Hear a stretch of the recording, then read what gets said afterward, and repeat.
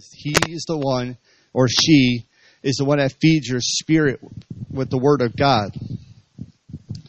Exhort and to count worthy of double honor means, how do you value the men and the women that are placed in your life? In this, and I did a little studying and meditation and research.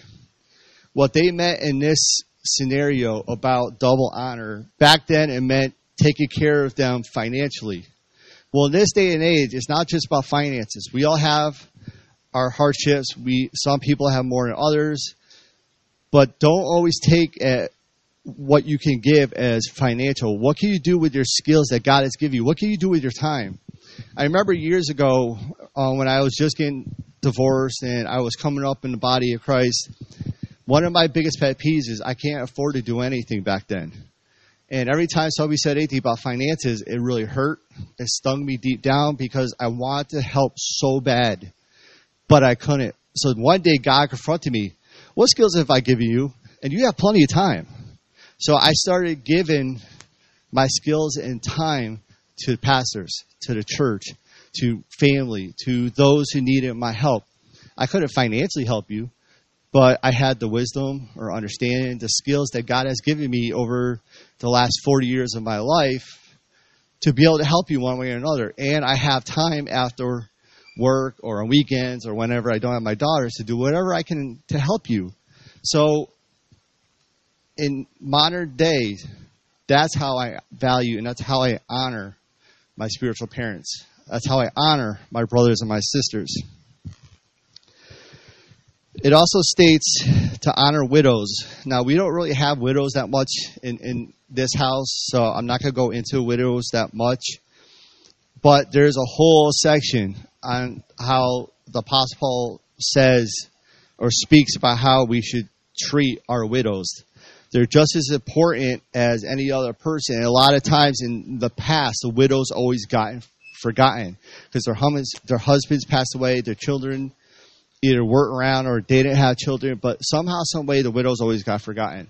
So that's why in the early churches, the apostles started anointing special people, men, that had specific traits to be anointed and go out and help all the widows, because the apostles felt it was more important to pray, seek God, and preach His word. And that's where leaders started coming out into the church view. But I want to state, it says, but if any widow has children or grandchildren, let them first learn to show piety at home and to repay their parents, for this is good and acceptable before God. So let's change this a little bit. It's not just about widows. How about any parent, any woman, or any father that has kids where their teenagers disrespect them at every turn they can? You got to remember, one of the commandments states that you should honor your father and your mother, and this also states how you should treat your parents. It's your job to take care of them when they get older. Thankfully, I don't have to do that with my parents yet, but I have been, and I will say it this way, I have been blessed to be living with my grandmother for the last 10 years, but I can't say that I felt that way for the last 10 years. God had to work in my heart because I used to get frustrated a lot with my grandmother because my grandmother's stubborn. She doesn't want to listen. She's pushy. So God really had to work with me on honoring my grandmother in a greater way. So I'm not exempt from this. I, too, was faulted in this aspect. She may not be my mother, but she is my grandmother. And I have the ability and the duty to take care of her because guess what? And I'm going to say it live, no one else in my family does it. Ask my nephew. How many people come over to the house to see my grandmother? None. None. The only person you ever see come through that door is my mom. My uncle, the only time I see him is maybe on her birthday, maybe Thanksgiving, and maybe Christmas. Never see him. My aunt, who just passed away, and her husband, my uncle, moved to Florida. Half my cousins never come, moved out of state. So there's nobody in the family to take care of her. So I would be held doubly accountable if I did not choose to accept God's will. He put me there. He used my grandmother in a time where I had nowhere to go. If it wasn't for her, I would have been homeless. So how selfish of me to complain about the stupid little things that I was dealing with. I had a home, a roof over my head, food on the table, somewhere I could put my girls so they could sleep over and spend time with my daughters. How selfish was I? But I thank God that He has changed my heart. We're going to go to Philippians chapter 2, verses 1 through 4.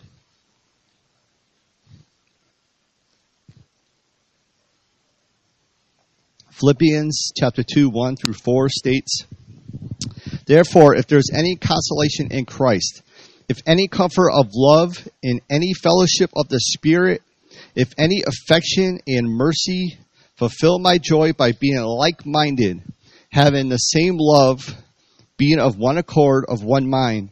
Let nothing be done through selfish ambition or conceit, but in lowliness of mind, let each esteem others better than himself. Let each of you look out not only for his own interests, but also for the interests of others."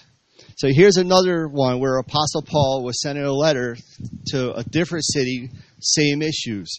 He's telling us how we're supposed to treat one another.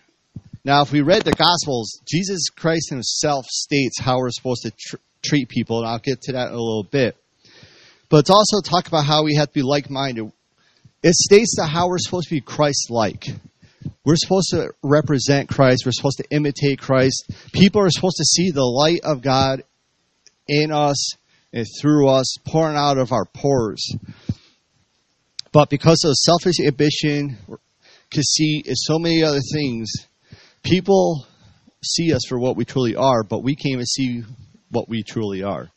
We're too blind, and we want to ignore who we've become. Because the truth is painful. In this world, and you can see it out there right now in the public, the world does not like the truth. They don't want to hear it. They want to make up their own truth. We all know as Christians, everything we do is based on God's standards, not man's standards. Because if you go by man's standards, Emily's standards is different than mine, than Carmen's, than Sandra's, than Radimus. If we went by that standard, there would be wars all the time because we're all fighting. That's not how it's supposed to be. God's standards is overall, it's mighty, it's righteous, and that's what we're supposed to be living by. But people choose not to do so because they're selfish. They want it their way, not God's way. God's way may not be pretty at first, but trust me, it's better.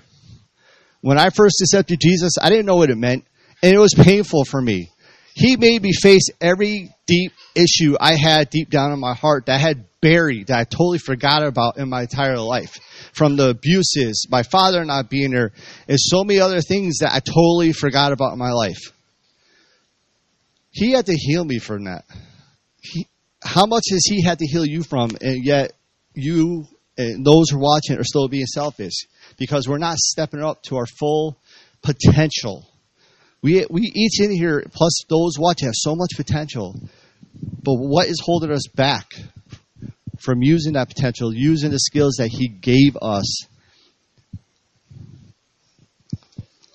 And it states, but also for the interests of others. He's telling us one of our main duties is to take care of each other. We're supposed to help one another out. And I'll explain that in a couple of minutes. One of the major ways we have to do this, and I'm going to give you 4 steps to go by. But without God, nothing is going to work for you. I have tried it so many times. I thought I knew better. Every time I got to a specific point in my life, I'm like, yes, I got it. I forgot about God. I started trying to do my stuff, my way, my thing, and I started to fail again. And I have to admit, yes, I'm a minister, I'm up here, but I had my issues in my walk in the last 10 years where I didn't feel God, so I felt disappointed. People said stuff to me, didn't see it happen, felt disappointed. felt so many different things in the last several years that without realizing it, I let disappointment and offenses and many other things pull me back out of the walk of God. Not completely, because I could still see God was in my life. He was still blessing me. I still heard him from time to time, but not the way it should have been. And that's when one point he confronted me. It hurt to realize I let such a distance become between us. And when I saw that video that Pastor did, was it last week or 2 weeks ago? That broke me because I remember when that was me, because I let that distance happen. I didn't mean for it to happen. I let my daughters get in the way. I let life get in the way, my job get in the way. I let things happen, and I neglected things I should have been taking care of. I wasn't taking care of people the way I should have. I hate to say it, but I was. I was getting frustrated easily. I was getting angry at work. I see things that were so wrong, people getting away with it. But then I realized I was judging people, and I had to stop. Because I was supposed to be supporting them. I was supposed to be helping them. I was supposed to be teaching them. But I wasn't. God confronted me pretty hard in a lot of ways over years, and it's for my own good. And I have to thank God, because I would not want to be on this stage. I would not want to be preaching if I still dealt with these issues. Because me trying to teach you guys dealing with these kinds of problems, I'm actually going to hurt you. And I don't want to do that. And one of the biggest things I always pray to God about is I don't want it to be about me, because I want to be a blessing to my brothers. I want to be a blessing to my sisters. I don't want to be the one that's going to be ignorantly hurting people. Because there's people out there that are false prophets. You've heard about it a lot. That are so anxious and willing and happy to use the word of God as a weapon against you, because you're ignorant to what the word really represents, what the word means, how to use it as in God's intended way to do so. That's why God said, that's why when Pastor says, if you're not looking at the word when we speak and when we preach, you better run, because you don't know what we're talking about. How you going to defend yourself if you're not looking to see what we're saying is the truth? If you're not praying to God, is what he said the truth? So, all I can say is, step one, if your heart is away from God, reconcile with God. And ask God for forgiveness. Pray that that chasm disappears. Because the next couple of steps starts with that. So step number one, you have to humble yourself. In the book of Proverbs, chapter 22, verse 4, it states, by humility and the fear of the Lord. Now remember, fear doesn't mean I'm scared of God and I'm running. Fear of the Lord means I respect God so much that I don't want to disappoint God. I fear the Lord so much, I don't want to anger him. I don't want to do anything that's going to pull me away from him. That's the kind of fear of the Lord we're talking about. By humility and fear of the Lord are riches and honor and life. Now remember, honor means value, what you value. But I want to talk about riches a little bit. Riches does not just mean finances. Get that out of your head. You could go talk to a poor man who's on the street that has a dog, that has only his wife or only his kids, and they will think they're the richest person on the planet because of the deepness of their love, their commitment to one another. You'd be amazed at the kind of people you could talk to, and I've seen it, and I've talked to people where I've even seen a homeless person with nothing but a dog try to scrap food every day, and he felt like he was the richest person on the planet because he had his dog. It's not about the money. It's about what's in here. It's about what God has placed in your heart, and it's love, respect, support, strength, and so much more. For me, I can feel like I'm the richest person on the planet because I have two amazing daughters. I have amazing parents. I have amazing spiritual parents. I have amazing brothers and sisters in this house. I could say I'm the richest person on this planet. It's how you see life. Life is not about finance. It's not about material. It's how you value the things God gives you. And that's especially the people in your life. Also, by being humble or humility, you're not being proud. You're not being selfish. It's knowing when to admit you're wrong. If you can't admit you're wrong, you're never going to grow. You're never going to learn. You're never going to be edified. You're never going to get where you want to be in the walk of God. You're never going to get in His presence like you want to be because you're so uptight and stubborn and selfish that I'm not wrong, you're wrong. Trust me, I've lived with a person like that. It's a living nightmare to always feel like you're never right. And every argument I've ever had, by the time that argument was done, I was so drained of life. I went to bed every time. I could be wide awake. I could be prepared to go out, to go to movies, to go hang with friends, to do anything. The minute I got in a fight, I was so drained of life that I could never do anything. I felt like all the energy was just sapped out of me. That's what happens when you're not willing to admit you're wrong. Look at the damage you do to other people. Now, in this case, sometimes I was wrong, and I admitted it. But when you're trying to fight somebody who refuses to see the wrong, they're going to suck the life out of you. And that kind of person you can't be around. Now, the problem is it's hard when you're married to the person. Unfortunately, I didn't know God back then. Part of me wishes I did, but I know God had a plan for everything. I know God didn't want the divorce. Trust me, I fought tooth and nail to prevent it from happening. It got to the point where I kind of felt like, and I can't say she did, so I don't know what was in her mind, but I almost felt like she wanted me to hate her guts, so I would just leave the way I was being treated. So I gave her her wish, as much as I didn't want it, because I saw it with divorce happens. My parents got divorced. Believe it or not, both of my step-parents have been divorced, so my parents divorced people that have been divorced. Some of my best friends have been divorced. Like, I see the damage divorce does in families' lives. I was desperate not to allow that to happen to my daughters. When I see desperate, you have no idea how desperate I was. I was willing to go through hell longer to prevent my daughters from going through the sting and pain of a divorce. I didn't want it. I fought it. I lost. But I have to thank her. I really do. On YouTube and Facebook, I thank you, Christine, if you're ever watching this.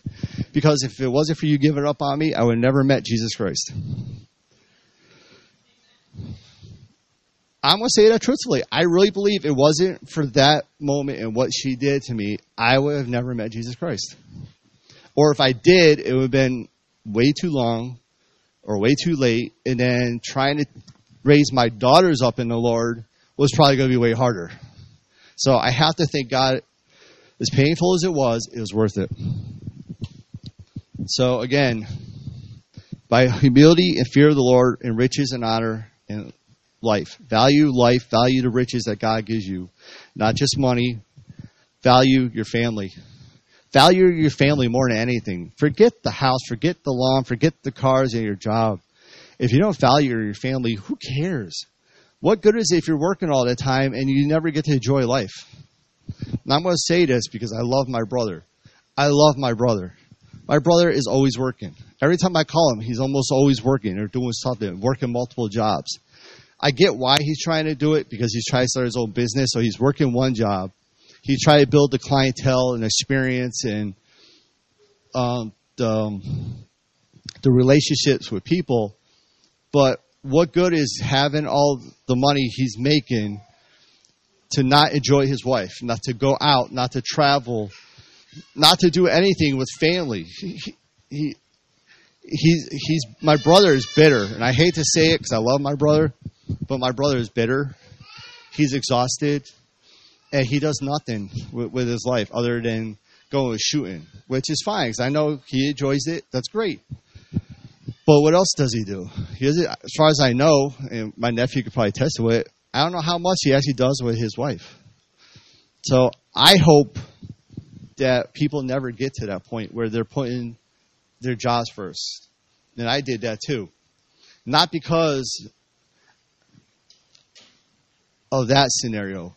I did it because in my mind, I felt like I had to do it to provide for my family. We were newlyweds, just had a daughter. We had my student loans, apartment, brand new car. So I felt like I had to work multiple jobs just to provide for my family, to get myself out of debt because of my student loan for school and many other things. And of course, making a lot of stupid decisions about what to buy, stuff that all ended up in the trash at some point over my lifetime. So I've learned the hard way in what to value and what not to value. So take it from me, please. Family is more important. Because when I realized after my daughter, I think when Sienna turned 10, it almost broke my heart, realizing that since Sienna was born, I only had one Thanksgiving dinner with her, and I never had one with Mia. Because for 10 years, I always worked at Bright Nights on top of my other jobs. When I realized that, when God brought that to my attention, I said, no more.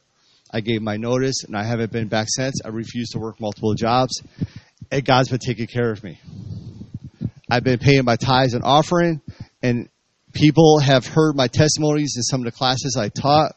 It wasn't easy, but even though I did it when I was complaining, I started to see God's promises. I started seeing Him work. And I stopped complaining, and I started thanking God. And I've left it at that ever since. So humble yourselves.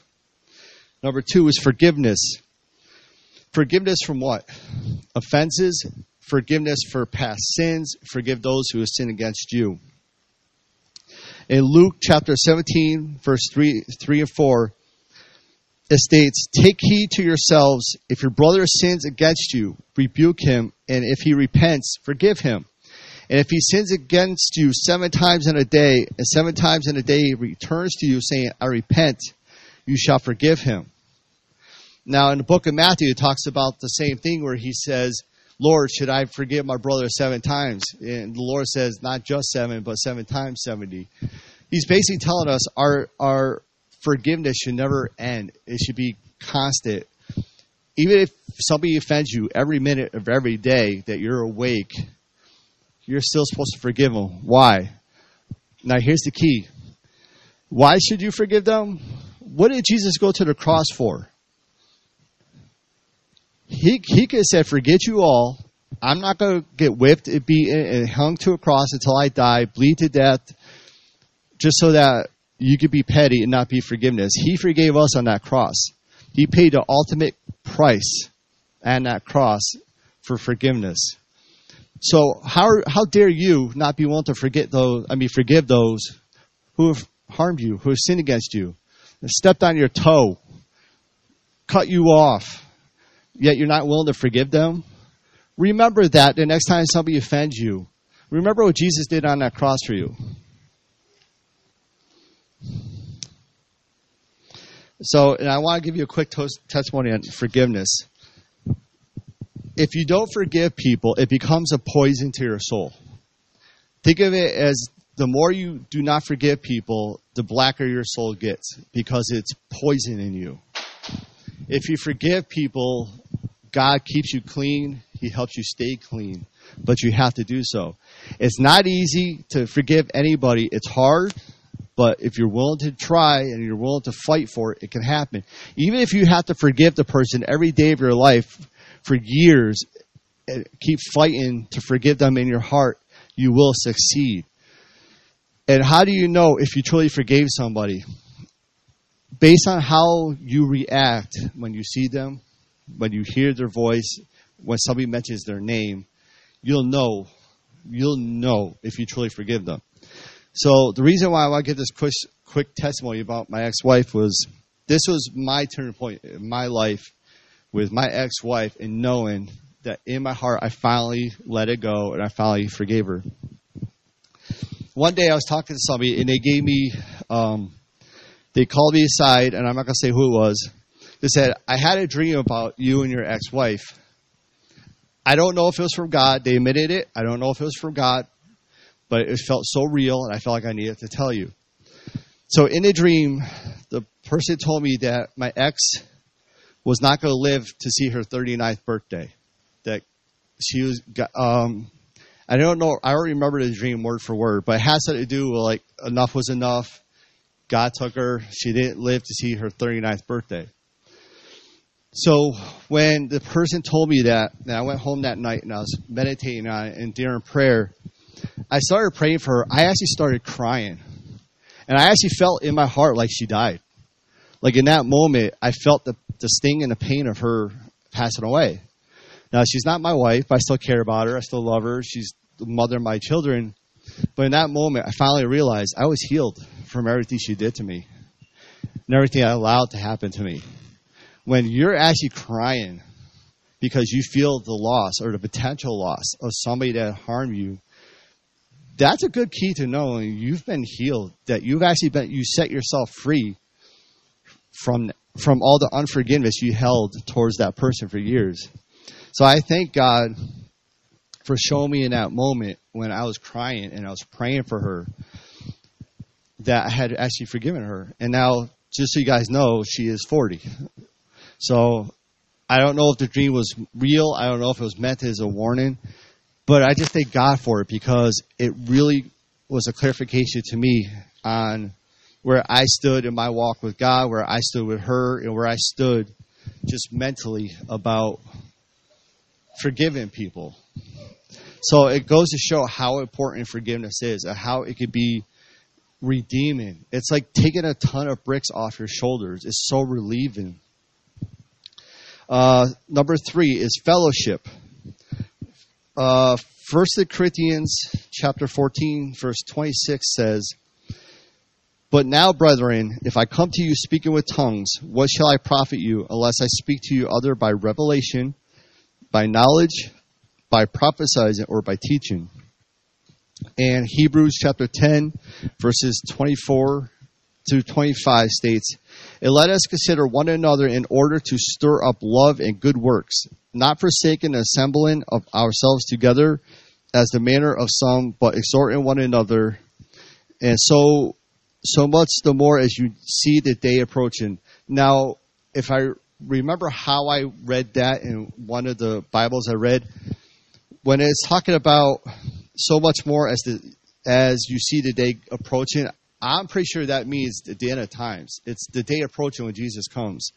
So he's warning about when we fellowship, and it is mandated that we should fellowship with one another, that we edify one another, we lift one another, we help one another, we show them love, we teach them, we spread our knowledge, our wisdom, our experiences, especially with youth, because it's our job to pass on what we learn to the younger generation. Now, I know the younger generation doesn't like to hear what we have to say, but we've been around a lot longer than you guys. We've been there, we've seen it, we've done it, and we're trying to prevent you from making the same mistakes we did. Now, we know you're going to make your own mistakes, but if we could prevent you from making some of the major mistakes we did, it's our job to do so. And if we don't, God's going to hold us accountable for it. And the fact that we love you so much is why we push you, why we tell you, why we throw temper tantrums to you, because you won't listen. And think about it this way, because I actually said this to my daughter one day, and it was one of the hardest days for me. It was shortly after the divorce where she was acting up. And I said, this is going to hurt me more than it's going to hurt you. If you keep it up, I'm going to hit you. Now, I don't like hitting my daughters. I've only ever hit her twice in her entire life.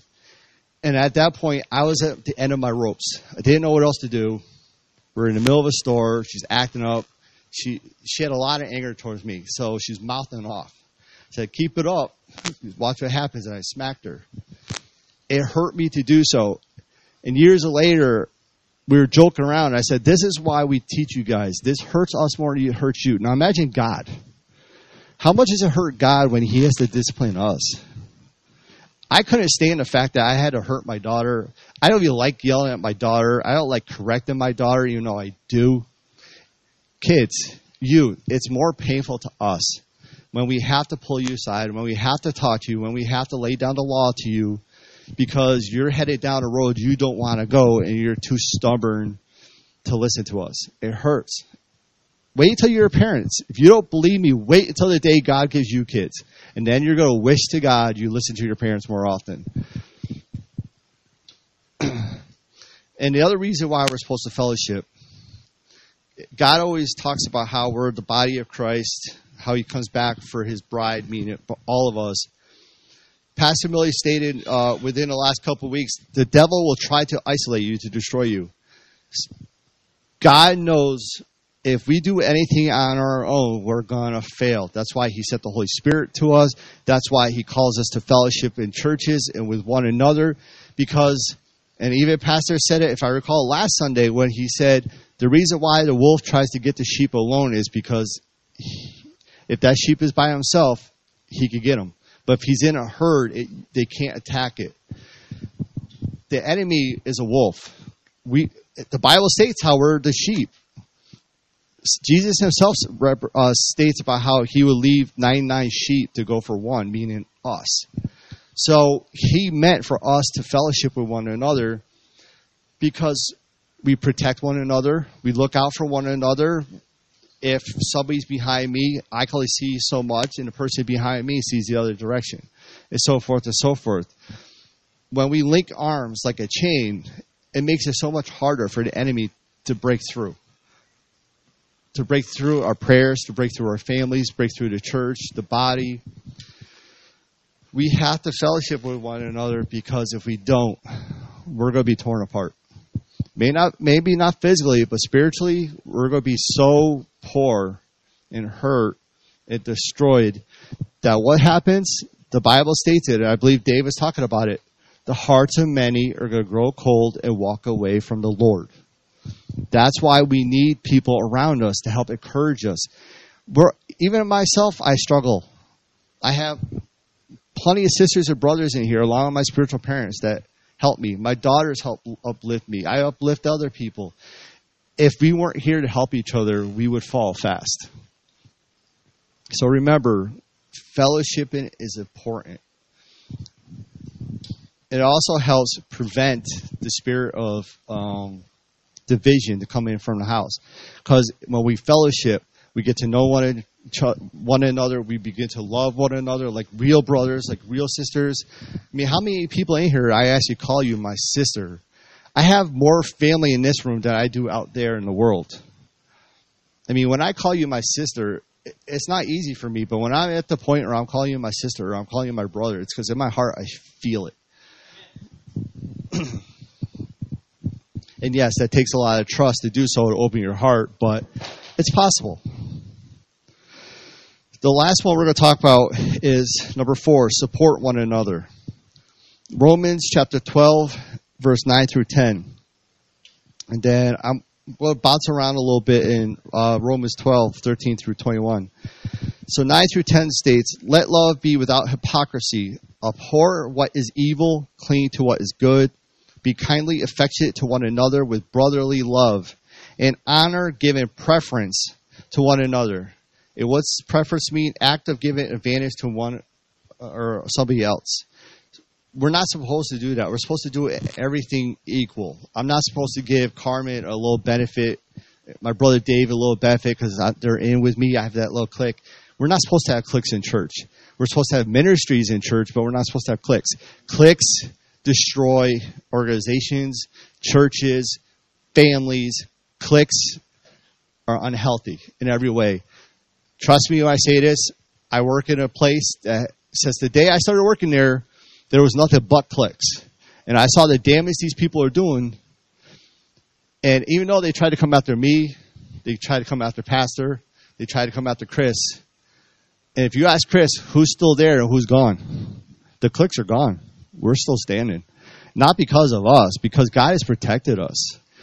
We did our best. We did our very best to treat each other as brothers, treating the other people we know that are believers at where we work like brothers and sisters, treating guests with patience like their family, like they matter.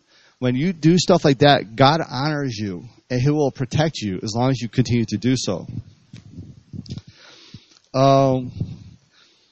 Also, support one another. And verse 13 states, distribute it to the needs of the saints, give it to hospitality. Bless those who persecute you, and bless and do not curse. So we're supposed to help one another. If we know a brother or sister is in need, especially in the house, it's our job to help them if we're able. If we can't do it, but we know somebody else can, talk to somebody, help them out. For example, let's say I have 2 lawnmowers and I don't use one, but I find out Radimus just bought into a house, doesn't have one. Hey, bro, I have an extra one. You want it? That's blessing my brother. What do I need 2 for? Maybe I had one and somebody decided to give me one because they're moving away or they didn't want it anymore. Use what you have to help others. Especially bless and do not curse. God calls us to bless everyone at all times, especially those who curse you. There's tons of scriptures in the Gospels where it pretty much states, what good is it if you bless your mother but not somebody who hurts you? Even sinners do that. He's calling us to something greater, to show something that is greater. God's love will bless anybody, especially sinners. So if we're supposed to be Christ-like, and we're supposed to bless one another, even if you hurt me, even if you step on my toe or destroy my car, I'm not supposed to curse you. Judgment falls on God and God alone, and along with cursing. So if you curse somebody, you better be careful what you're doing, because it could bounce back to you. It could come back tenfold to hurt you. Or if it doesn't do it to you, it might do it to your kids. Because it goes to 4th generations, 10th generations, 100,000 generations, depending on what you're reading in the Bible and what situation you're talking about. And my brother Dave could attest to it. Sometimes it says up to the 4th generation, up to the 10th generation, up to the 1,000th generation. That's cursing and blessing. So be aware and be careful who you put mouth on, who you try to bless, and who you try to curse. Repay no one evil for evil. Repay no one evil for evil. A little further down, it states, do not be overcome by evil, but overcome evil with good. So again, just because somebody does something to you, it gives you no authority, no right to do anything against them. Like I've tried to tell many people I have dealt with at work, my daughters, friends, people I don't talk to anymore. There's been times stuff have happened that has... This is how good God is. Even when I was a normal material tech, a normal employee, for some weird reason, everybody in my department always came looking for me to vent. Like I had the power and authority to do anything. And I never understood that. But after a couple of years of it happening, I kind of just get the hint that God was using me for something else. So many times, I would teach people, especially in abusive situations. I said, when my daughters were little, I used to tell them the same thing too. Because I'm trying to teach my daughters what to look for and what not to look for when they get old enough to start dating. I said, if any man ever puts his hand on you, and they already start to think of what I'm going to do to him, because I've had a lot of jokes with my daughters about what I'm going to do to anybody that decides to lay a hand on my daughters, but that's not where I'm getting with this one. I said, if any man ever decides to lay a hand on you, first and foremost, there's nothing he could do or you could do on this planet or in all of existence that would dictate he has the right and authority to ever hit you. So I literally told them, there's nothing you could do that would cause him to hit you, because you know how some people say, well, you made me do it. No, you didn't. You chose to do it. I can't do anything to make you hit me. Even if I put a gun to your head, I can't make you hit me. I mean, come on, really? It's your choice. So we're not supposed to repay that back. It's not easy. It's not hard. It's definitely not fun. But God has a promise behind that. And the word says, vengeance is mine. Not me to mine. God says, vengeance is mine. Your job is to treat people the way Jesus treated everybody, with love and respect at all times. Judgment is coming to everyone. So for those who continue to walk down that path and not repent, They will reap what they have sowed. Your job is to try to get them to see the light of truth, get them to see Jesus, and pray that they will be saved as well and be saved from that condemnation and those consequences. Now, there's always consequences even if you accept Jesus, because let's say you're in an abusive relationship or you've killed somebody. You may accept Jesus into your life. You may try to turn your life around, but at some point or another, you're probably going to get caught for what you did in the past, and you still have to pay that consequence. But spiritually, you're saved. Physically, you may have to go to jail and pay for what you did, but spiritually, you're saved, and that's what matters.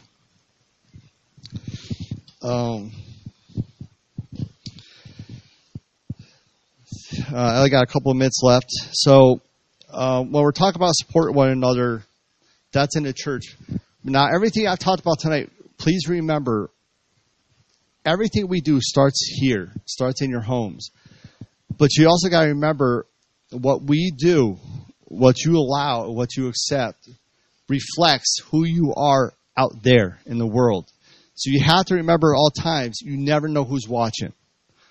And that means whether you're doing something good, it means whether you're doing something bad. Now, here's an example. One day, Dave and I left church because we're always the last one out of church because we have stuff we have to do. And we just happened to go to the exact same place. But he beat me there. And I'm sure you probably remember this. So we both had to go to Big Y. So he happened to go there first. And I saw Maria and Dave walking through the parking lot as I came around. They didn't realize it was me. So I pulled up really close to them, and I shouted out the window at them. And I forgot what I said, and Maria jumped. If she jumped any higher, she probably would have been on Dave's back. She jumped. But if I didn't see them holding hands and him treating her like the woman and the love of his life that she is, imagine what that would do to his, not only his identity and his integrity. Imagine what the rest of the world is going to start to see, knowing that he's a Christian. Forget people wanting to accept Jesus. Like, he beats his wife. That's how he treats his wife. I don't want to accept Jesus. I mean, I might as well just stay how I am. At the same time, the exact same day, I went to Big Y. He didn't know why I was there. But when I talked to him after the fact, he's like, I figured it out. I didn't even have to tell him because we ended up going to the same restaurant after. Now, how funny is that? We go to Big Y. I run into him. I beat him out of Big Y, and I go to a restaurant because I had a date. So I was buying flowers because he didn't know that. So he shows up to the restaurant. He's like, I know, because when he saw me the next Wednesday, he's like, I know what you're doing. Because he knew I didn't even tell him. He's like, you bought flowers, didn't you? I'm like, he knew it. I didn't have to tell him. So the fact that I had a date and my brother knew I was treating the woman like she should. For her first date, I'm bringing her flowers. I'm showing her that I care enough to want to start out right. Instead of just showing up looking like a scrub, not bringing her nothing. I got to be my best, because if I really wanted the relationship to go anywhere, I got to treat her like how she's supposed to be treated. So again, you don't know who's watching you. So you got to be careful at all times of what you're doing when you're out there, because anybody can watch you. I mean, anybody can see you. And I try teaching my daughters this all the time. Every time we go out, everywhere we go, I run into somebody I know. So I can't even hide, let alone my daughters, because my daughters know if they do anything, somebody's going to get it back to me. Now I know how my brother felt when we were growing up, because my dad caught everything my brother did. So if I work for a company the size I do, I run into people from school from the past. How am I going to hide out in the public? So this is an example of why you have to be careful with everything you do out in the public, because eyes are on you at all times. You don't realize how many people you know, where you go, is exactly how many people see you. And we're supposed to be Christ-like. We're supposed to show people the love of God out in that world. So remember how you're behaving when something happens with people around, because you don't know exactly how many people know who you are or know you go to church, because they saw you get out of the car that has the Christ or Jesus symbols and the cross and all that, and they're going to start to spread word about you. How about them helping them spread the love of God because they see you do something amazing, as opposed to, what a fool, look at him doing what he's doing. He says he's a Christian. So to end this up and wrap it up real quick, here's two things I want to show to or explain to you as proof of how we're supposed to behave in the world, and this comes from Jesus Christ himself. John chapter 15, verse 12 through 13. Now, this is important because this is how it starts. This is my commandment. So Jesus is starting out, this is my commandment, that you love one another as I have loved you. Greater love has no one than this, that lay down one's life for his friends. He also says in John chapter 13, just a little earlier, the same exact thing. But it also says, by this, all will know that you are my disciples if you love one another. So again, be careful what you're doing when you're out in the public. And he says, to love one another is a commandment. It also states, when you show somebody real love, not just church people. I love my brother. Now, he doesn't serve God at all. I pray to God that someday he does. But I love my brother. I show my brother as much respect as I can. I try to honor my brother as much as I can. I try to show him God as much as possible without saying it because I don't want my brother to get pushed away. So I'm trying to be strategic with God's help on how to allow my brother to see God through me. So, again, even with sinners, we're supposed to love them. And God commands it because the word states that love covers a multitude of sins. So think of that. If you think you're struggling in your life and you're wondering how am I supposed to do what God called me to do and how am I supposed to get to heaven and be taken up in the raptures because I keep sinning and doing this. If you love somebody, if you love anybody the way God loves you, and you truly love them from the bottom of your heart, unconditionally. Now, unconditionally is not easy. It took me years to understand what that meant, and God forced me to study love, which I developed a class through God's encouragement, and I kept studying about love. I got to the point where I started to understand what unconditional love meant, because I started to feel it a little bit, and I started to experience what unconditional love meant. So if I know even a bit of what unconditional love is, now it's my duty to start doing that to everybody else. Because if I know what that is and I could do it to my daughters or I could do it to certain people, now I got to push myself 1,000 times harder to do it for everybody. Because he holds me accountable and it's his commandment to love everyone. Now before I close, the last scripture I want to bring up is the 1 Timothy chapter 5, verse 21. It states, I charge you before God, and this is coming from Apostle Paul to Timothy, his spiritual son. I charge you before God and the Lord Jesus Christ and the elect angels that you observe these things without prejudice, doing nothing with partiality. Now, prejudice means preconceived judgment or opinion. And in some cases, it means irrational attitude of hostility directed at anybody, any race, any group, any sex, etc., etc. If you're doing anything in prejudice, with prejudice in your heart, you're already far from love, you're already far from God. He tells us that we have to observe these things without prejudice. It means we have to treat everybody exactly the same. Doing nothing with partiality. It means you favor no one above else. The way I treat Dave, I should treat Radimus the exact same way. I should treat Carmen the same way. I should treat Emily the same way. I should treat the person who walks through that door for the very first time the same way. Even if they're soaking wet, crawling in here, I have to treat them with as much love as everybody in here. Because that love would actually get them to receive God, get them to a better place mentally and a better place spiritually. You have no idea what people are going through. And God is only asking us to show them the love of God. They need it. There's people out there that are alone, they're desperate, they're hurting, and you have no idea what a simple gesture could do to somebody's life. When you treat people with love and respect and honor, you'd be amazed at the celebrations and the parties the kingdom of God's got to be having. Because more and more of his children comes home. The more celebrations they have, because we are remaining in him. The angels wish they could do what we do, but they can't. They're not allowed. God wants to use us. He chose every one of us to be here on this earth. Now, the Bible says many are chosen, or we're all chosen, but few are called.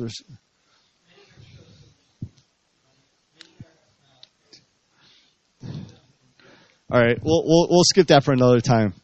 So again, as I'm closing, just please, everybody. Amen. That's why I love my brother. He always keeps me on my toes.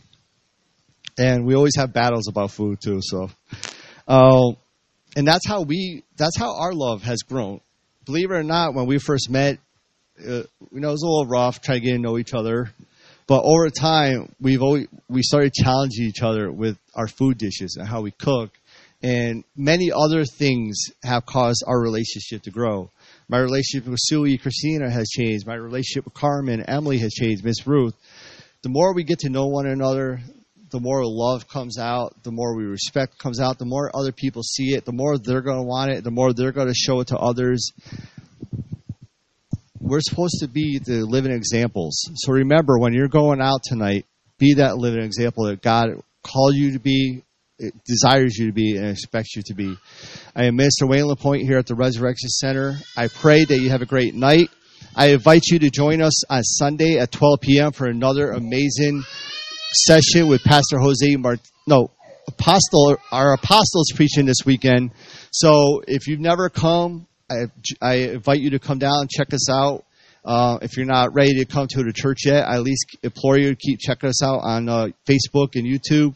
You can check us out on all social medias at TRC413. You can also check us out at Resurrection Center, ResurrectionSpringfield.com. .org. Reset Spring on YouTube. Again, I thank you for taking your time to watch this. I hope this was edifying to you and it touches your heart, because this can change your life. And this can change, more importantly, many other people's lives. We love you, we thank you, and have a blessed night.